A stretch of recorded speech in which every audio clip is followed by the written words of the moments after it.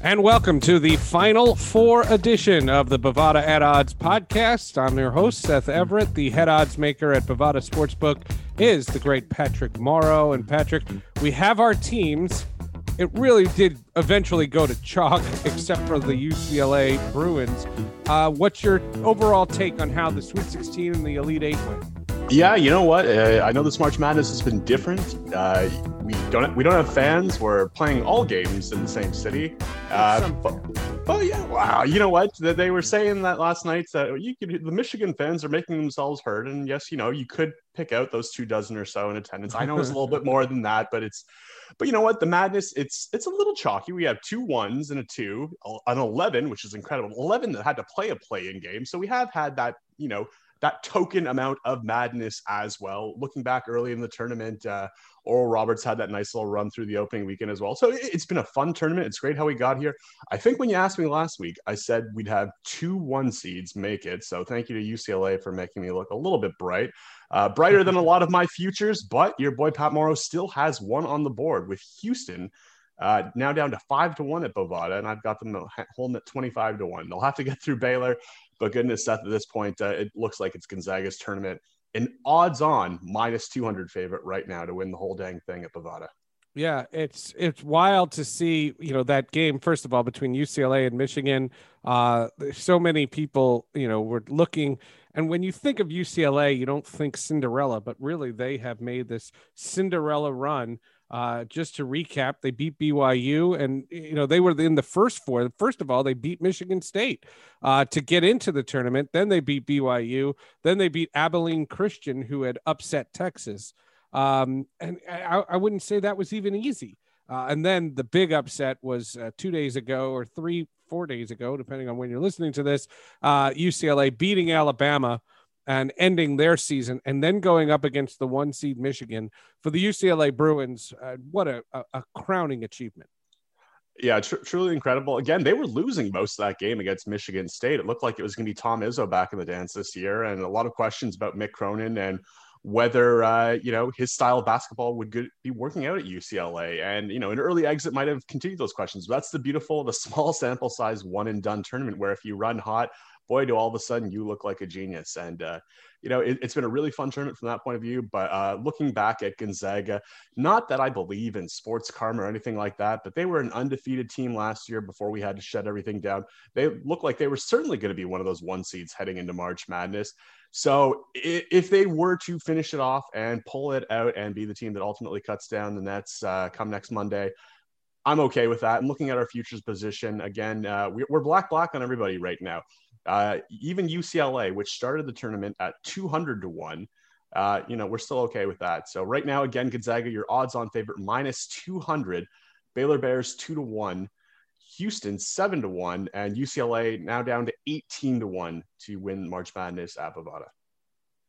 The one thing about Baylor, and you can make the same argument against Houston. When I watched Houston, because they were playing my Syracuse Orange, and they were absolutely in a different stratosphere. I mean, Syracuse couldn't do anything offensively against that Houston crushing defense, and it was interesting because we had seen Illinois lose. And everybody talks about the Sister Jean and the karma and the whole thing and whatever. It's all Loyola Chicago. They rise to the big occasion. I saw a good chunk of Loyola Chicago against Oregon State, and then the Oregon State looked like what people are saying about UCLA, but Houston is just overmatched. I mean, what I saw from the post game from the Beavers and Jim Boeheim, I thought, like, wow, they're really good, And then if you go over to the other region where Baylor's playing, that's what Arkansas was saying. That's what Villanova, Jay Wright was saying. Like, you were talking about Baylor, like, holy crap.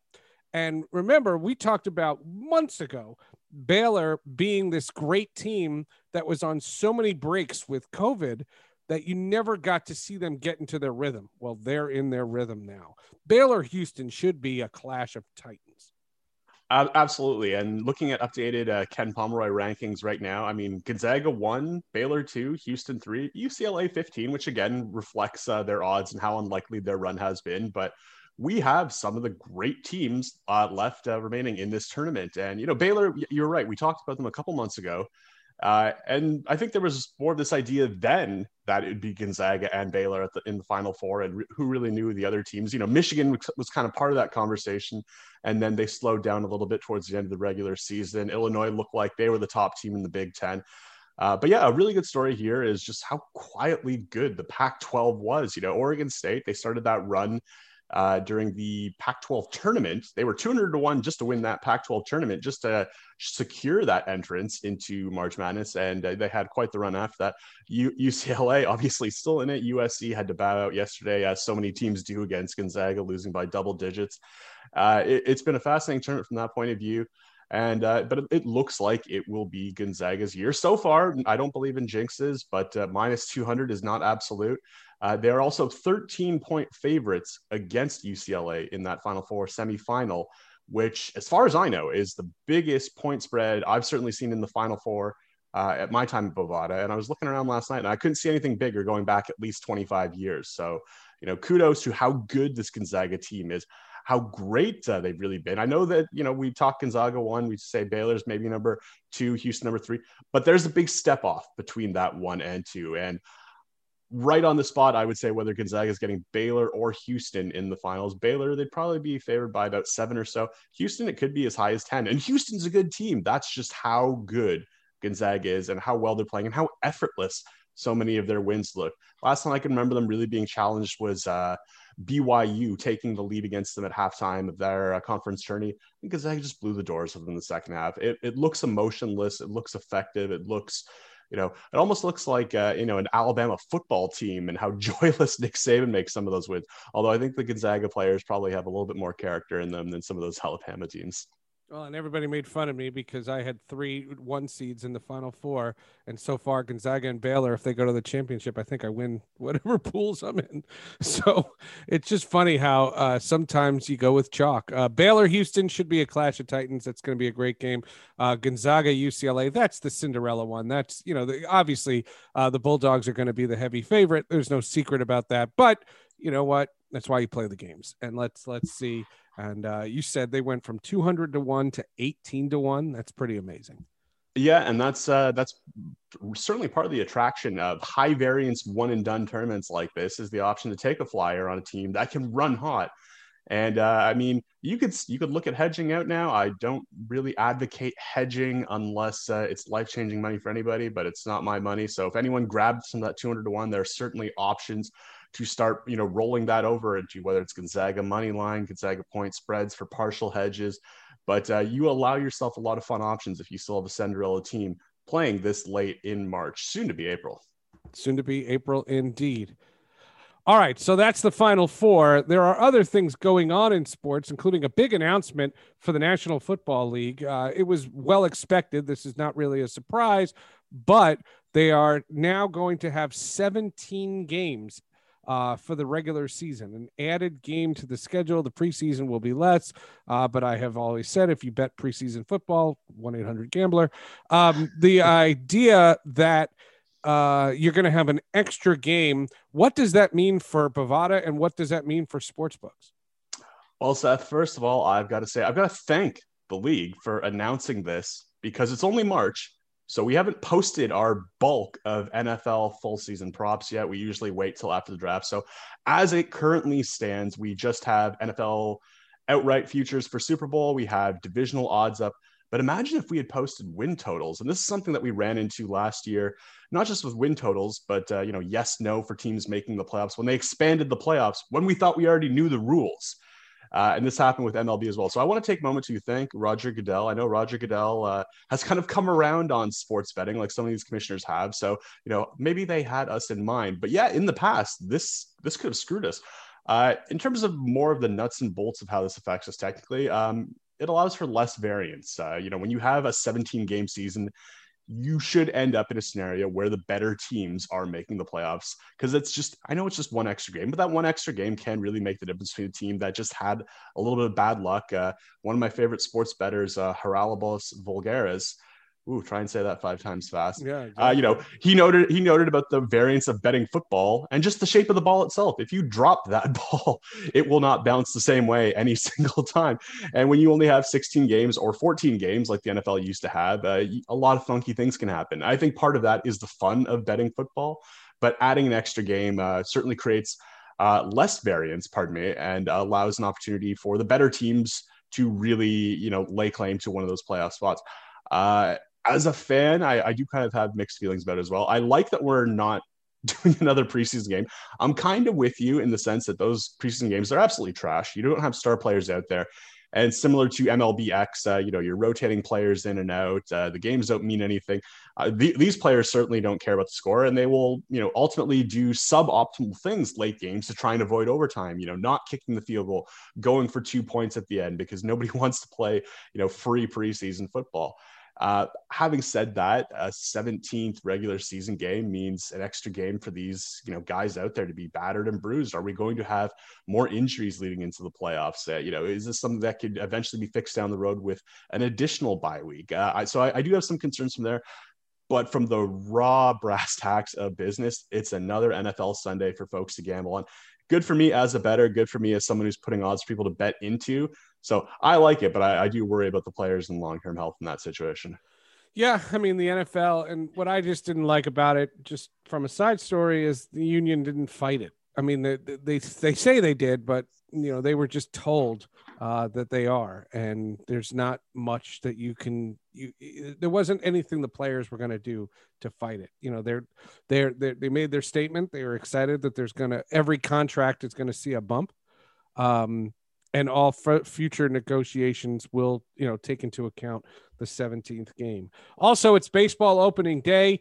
That is Thursday, April 1st. It's kind of neat. I don't like it when the season opens in March. Baseball is here. One of the things that I have noticed in spring training is they've been using different baseballs. And home runs in spring training are down. Now, that's too small a sample size, and I don't think it's fair to look out. But I'm very interested to see if baseball finds a lot of its home run totals.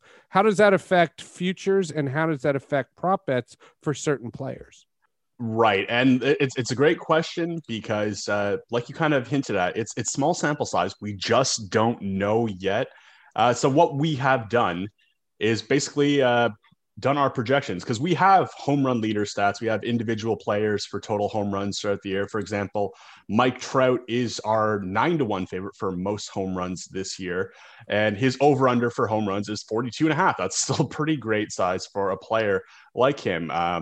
So again, I think the proof will be in the pudding. 162 games, something that I appreciate the baseball is going back to because it is very much a sport that needs that amount of games to really separate who should and shouldn't be standing come October. So yeah, again, just kind of a wait and see. But as always, when we're not sure, we'll let our bettors kind of help guide us as to how we should be moving these props.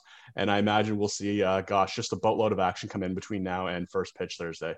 Who are the favorites to win? Is it the Dodgers again? Is that an automatic? Is San Diego the biggest? Does San Diego have the most money being spent on it? Who are the favorites in this 2021 season?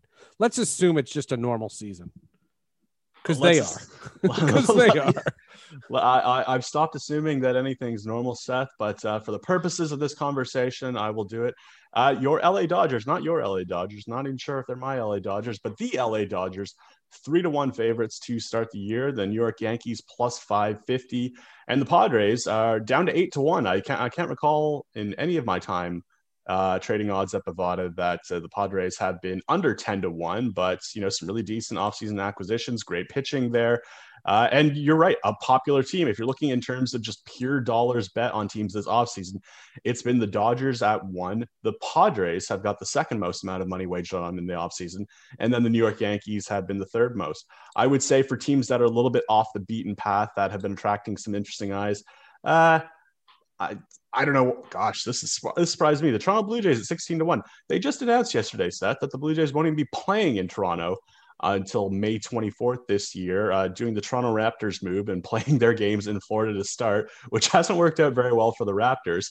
And honestly, if it's anything like the last year, I would imagine that May 24th will be kicked the can down the road, because we don't even have open borders yet between between Canada and the US. I'm going to get some grief from fellow Canadians because Torontonians do like to think that they are the center of Canada, and we get a good deal of grief about that. So yeah, it'll be interesting to see. Well, just to clarify though, that what they said was a third homestand will be played at their spring training facility. There has not been they have not said that afterwards they're coming to Rogers Center. Right. They're leaving it wide open, which I think they're hopeful. They're hopeful, but they're not counting on it. I've been hopeful for a year, but we'll see where it goes in that direction. I do hope that, on the bright side, it's baseball. It's not like basketball where the fans can make that much more, maybe the first week of the season where all these stadiums are packed, but, hopefully these guys can keep their heads down and play some pretty good baseball. But yeah, the Toronto Blue Jays 16-1, surprisingly one of the more popular, non-favorite teams going into this season. And, it should be interesting to see how well they're able to do, again, playing in their spring training base for the first third or so. And we'll see where they're playing after that. Yeah, it should be very interesting to see just what happens with this baseball season. I'm curious. I'm really curious, from a couple of fronts. Number one, if the home run totals are down, does that change strategies amongst teams? Do they start to become more contact oriented? Because I think that'll be for a better sport. And then you have the labor stuff and all of that. And I just want to see what the rhetoric is throughout the year. One thing that the two sides couldn't agree on was the universal DH. So the pitcher will hit this year and in the National League, and nobody wants it. The players don't want it. The league doesn't want it, and they still can't agree on that. So it'll be interesting to see.